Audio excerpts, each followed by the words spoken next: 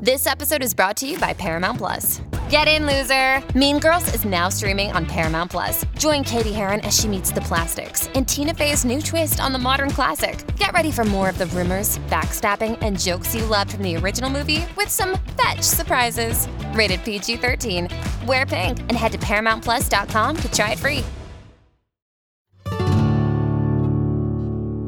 For cultivating progress across the South, for working to unconditionally improve the lives of all, and for the bold underwriting of every Gravy podcast, SFA thanks our visionary Louisville, Kentucky friends, Pam and Brooke Smith.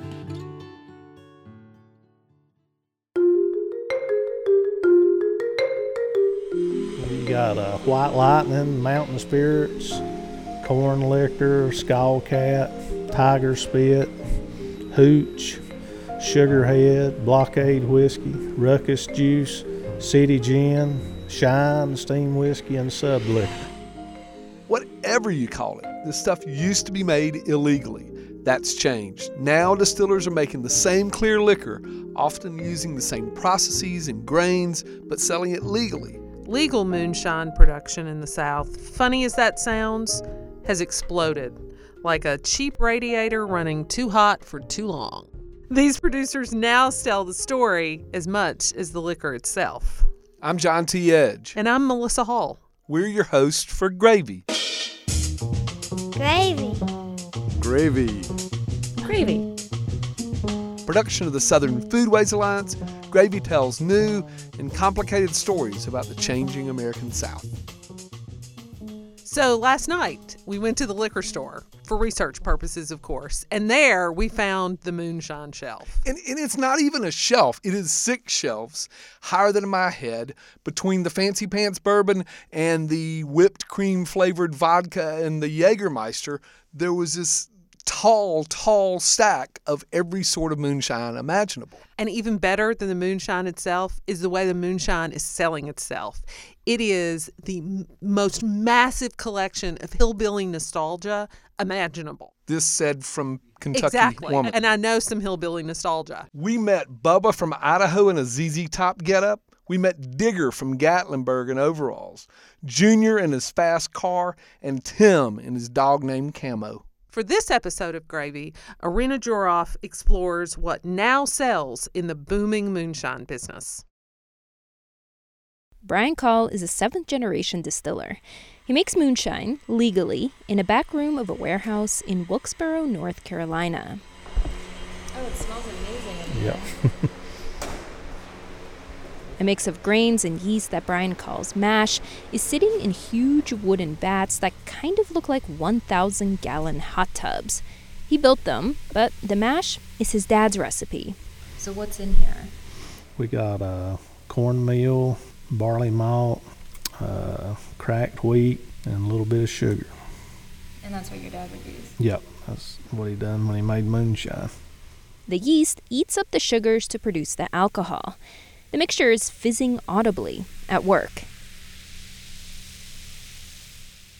That's the exact same recipe.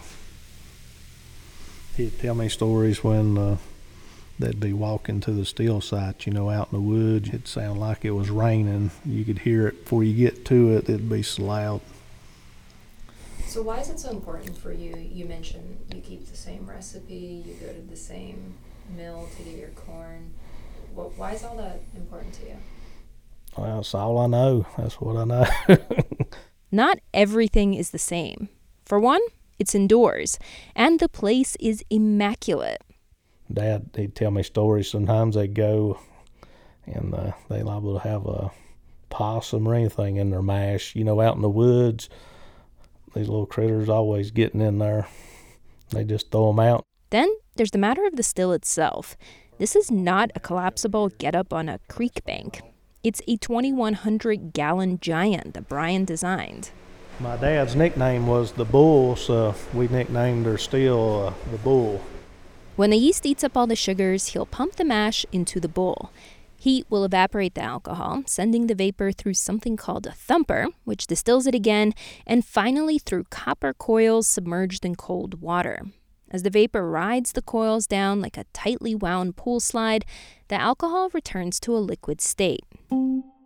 when it's time to bottle, his dad's symbolic touch on everything in that room will be just as important as Brian's technical expertise, if not more. That's because what Brian and other legal moonshine distillers are bottling is not just alcohol. Most of these contemporary legal moonshine distillers and producers they're selling a kind of, it's really a lost narrative. They're selling a piece of American nostalgia. That's Matt Bondurant. He's a writer who, like Brian, comes from moonshine-making people. His grandfather, along with other relatives, was in the business. He wrote about his family in his novel, The Wettest County in the World, which became the movie Lawless. The packaging and selling of moonshine really depends upon a selling of a kind of a narrative of a rebellious outlaw, distinctly Southern sort of figure. The actual physical packaging of many moonshine producers helps convey that narrative. It's old-timey. Square mason jars, handleware jugs, labels painted with ramshackle homesteads, XXX spelling danger that's now been watered down. What moonshine is becoming, distorted in many ways and commodified in ways that I think would not be appealing to people like my grandfather, for example. But I also understand that's the inevitable nature of capitalism, among other things. This new version of moonshine invokes the past in awkward, sometimes contradictory ways. For one, it plays on the idea of a yokel backwoods Southerner, something many Southerners have tried to distance themselves from. On the other, it commodifies real overalls-wearing Southerners that actually lived the lives being marketed as moonshine. But without those things, Matt says there's nothing to sell. Many people, I think, so-called moonshine experts, aficionados, etc., won't say this, but without all that, if you take all that away, what you've got is just an extremely high-content corn whiskey with a very sort of flat flavor profile. It smells just like rotten corn, and it'll burn you all the way down. There's not a whole lot going for it. He's not knocking any particular producers. In fact, after the success of his book and the movie, his own cousin started a distillery. Robert Bondurant of Bondurant Brothers Distillery says, yeah, the story Matt helped excavate gives him an advantage over other producers. Let's say if we've got two tables side by side and I'm at one table and then you got somebody at another table who just decided they wanted to make moonshine. When they ask them about it, they can say, well, we just started making moonshine. Well, they ask me about it and I can say, well, I'm the third generation. My grandfather and great uncles did this in the Great Depression and Prohibition. And they went from bootleggers to state's witness in the largest trial in the state of Virginia. And then there was a movie made about them and a book written about them. And, that really, they're like, wow, that's pretty cool, But yeah, I'm going to buy your moonshine. You'd be surprised how that really helps. The Bondurant Brothers Distillery is housed in an old mill in Chase City, Virginia. Black tape marks off the so-called bond zone, where Robert keeps the booze he hasn't paid taxes on yet. It's a federal rule. A wall separates the distilling area with its two stills from the tasting room. That's another legal requirement. The bureaucratic minutiae strike me as funny in a business as historically lawless as moonshine. Legal requirements bring headaches of their own, says Robert. It doesn't trust me. You don't have a clue. He leads me to the bar and opens a bottle of his basic clear shine. Let me see here. We can drink it straight. He pours a thimbleful. You can smell it's not crazy corny. I sip, and this warm feeling, like perfectly pliant silly putty melting and filling every nook of my innards, spreads inside me. It's really sweet. I had just spent an hour listening, enchanted, to Robert's stories about his grandfather. The man loved to dance, he was a little showy, and in 1935 took the stand in court to testify against local law enforcement for trying to extort him and other Virginia moonshiners. The warmth in my belly feels a little magical. Later, I wonder if I was tasting the liquor or the story. It's like a product that really existed for a period of time and then kind of went away, and now it's coming back. That's Matt Bondurant again. So it's almost like we've like unearthed something. We're bringing something back out of the past. And so if you're going to do that, then, having some strong connection to that past, whether that's the way that it's made, the ingredients or something like that, or like a lineage, like mine, like my cousins, that becomes a major selling point, because what people want is they want that past. Hey, this is John T. here with Gravy co-host Melissa Hall. We'll get back to the story in a minute. Right now, I want to talk about why moonshining got so big in the South. In the 1700s, the first ever tax imposed by the very young federal government was a tax on distilled spirits. Farmers fought the tax in what would come to be known as the Whiskey Rebellion, but ultimately, they lost. But afterward, you see a lot of farmers started moving deeper into the interior, North Carolina, Tennessee, Kentucky, getting away from being taxed for making something that they felt they ought to be able to make with an output of their farms. And that really drove a lot of settlement further into the heart of the South. That's Kathleen Purvis, whose latest book, Distilling the South, is all about Southern craft distilling. She says that Scotch-Irish immigrants brought that skill to the South, and the moonshine flowed. By grinding that corn up, using it as a fermentation base, you could turn it into alcohol, and then you could sell that alcohol for a whole lot more money, or you could transport it more easily. Various taxes were repealed, then reestablished, then Prohibition took hold. Appalachian distillers fought the law, and the law won. But that didn't stop them from making liquor. Americans have always had this sort of rugged individualist thing. You look at our history, and that's something that we venerate. Illegal distillation became the way you did it. Illicitness became integral to the spirit. Some people believe that technically moonshine is illegal alcohol. When we come back, our reporter, Irina Zhorov, shares how the Call family is telling their tale. But first... What will be on your breakfast table this Sunday? Picture this: thick-cut, juicy bacon, crispy-edged hash brown potatoes, Mom's buttermilk pancakes, and sausage hash, all cooked in Lodge skillets. Lodge Manufacturing of South Pittsburgh, Tennessee, has kept cooking traditions alive since 1896. For every Sunday breakfast of your dreams and Lodge's support of this podcast, we thank them.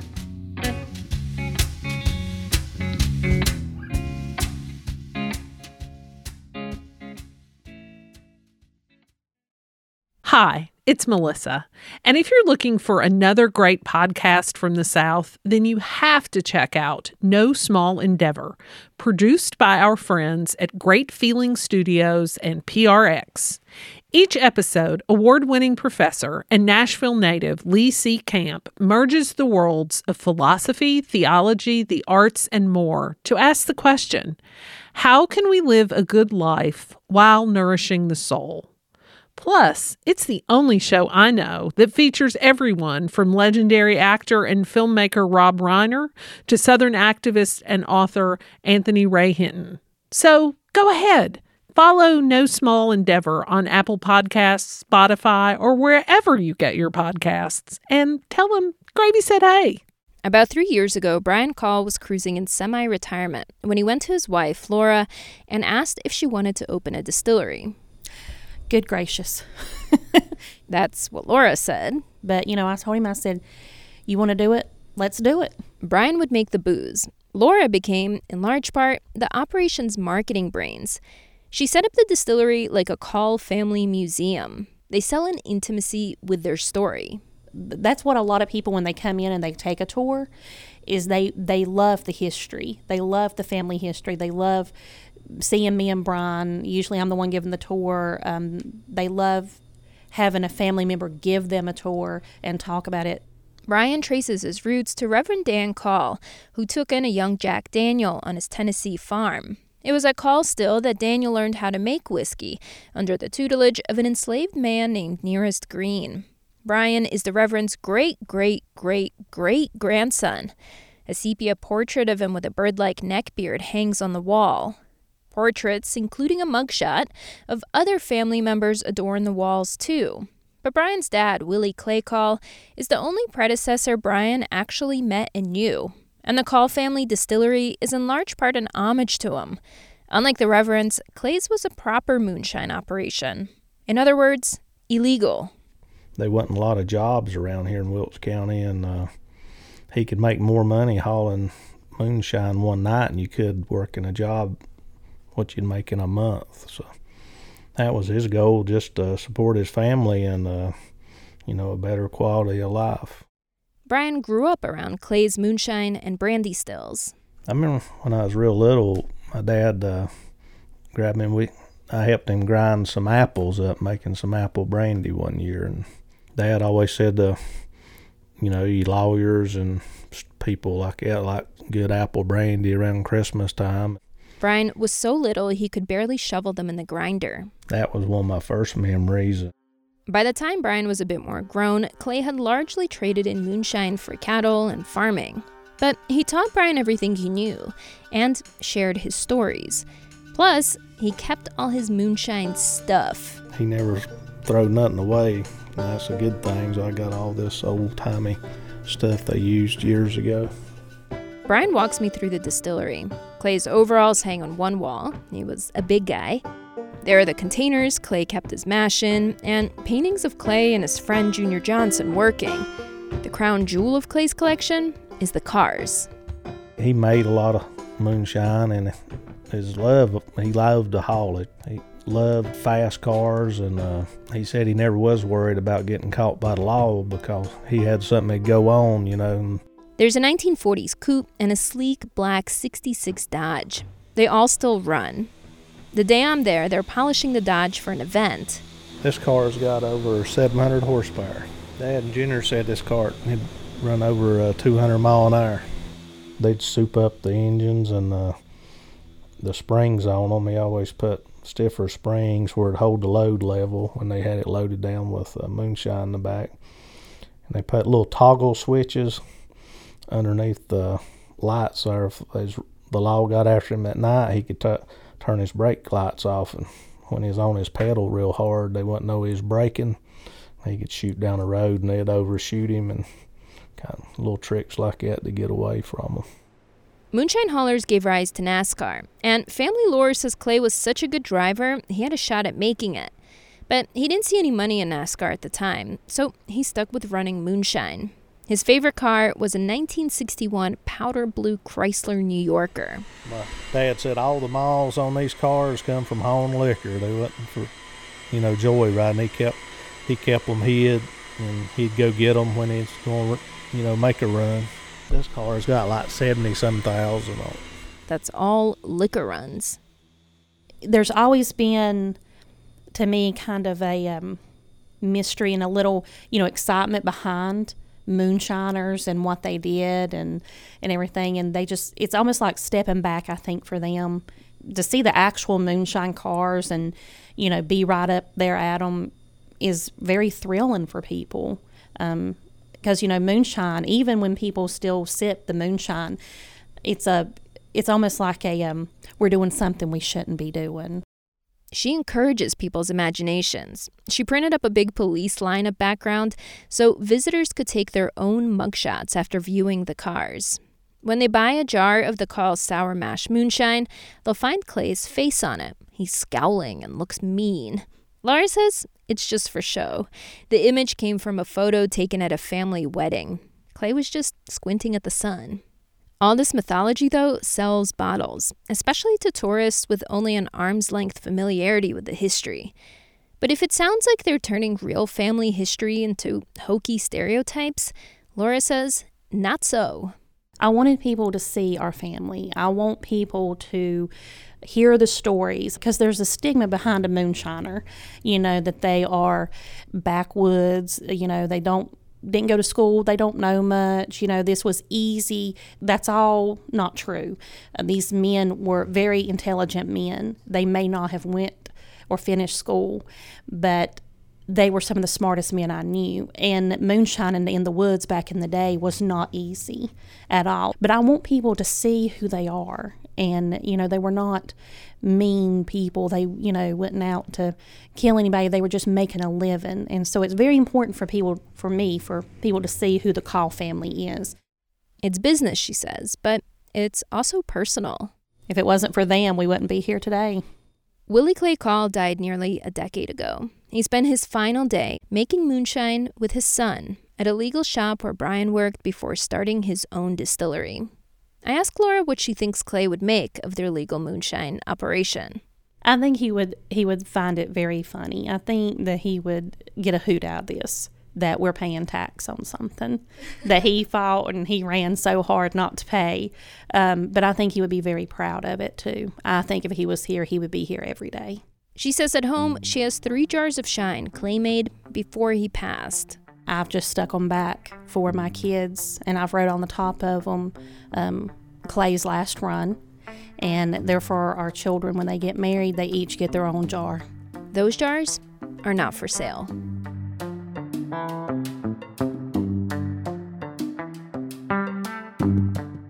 Wouldn't it be great to hear that song, the moonshine song, the Mountain Dew song? What moonshine song, John T? You have to know the song. They call it that good old Mountain Dew, and them that refuse it refuse. Stop. I didn't get to talk about the jug. You didn't let me talk about the jug. Okay. Today, Gravy was reported and produced by Irina Zhorov, Boone, North Carolina's newest resident. We need to thank a lot of folks, don't we, Melissa? Yes, today we thank Wendell Patrick for Gravy's theme music, Jazar for our donor music, and William York for Mountain Dew, most famously performed by the Stanley Brothers and just minutes ago performed by you, John T. Edge.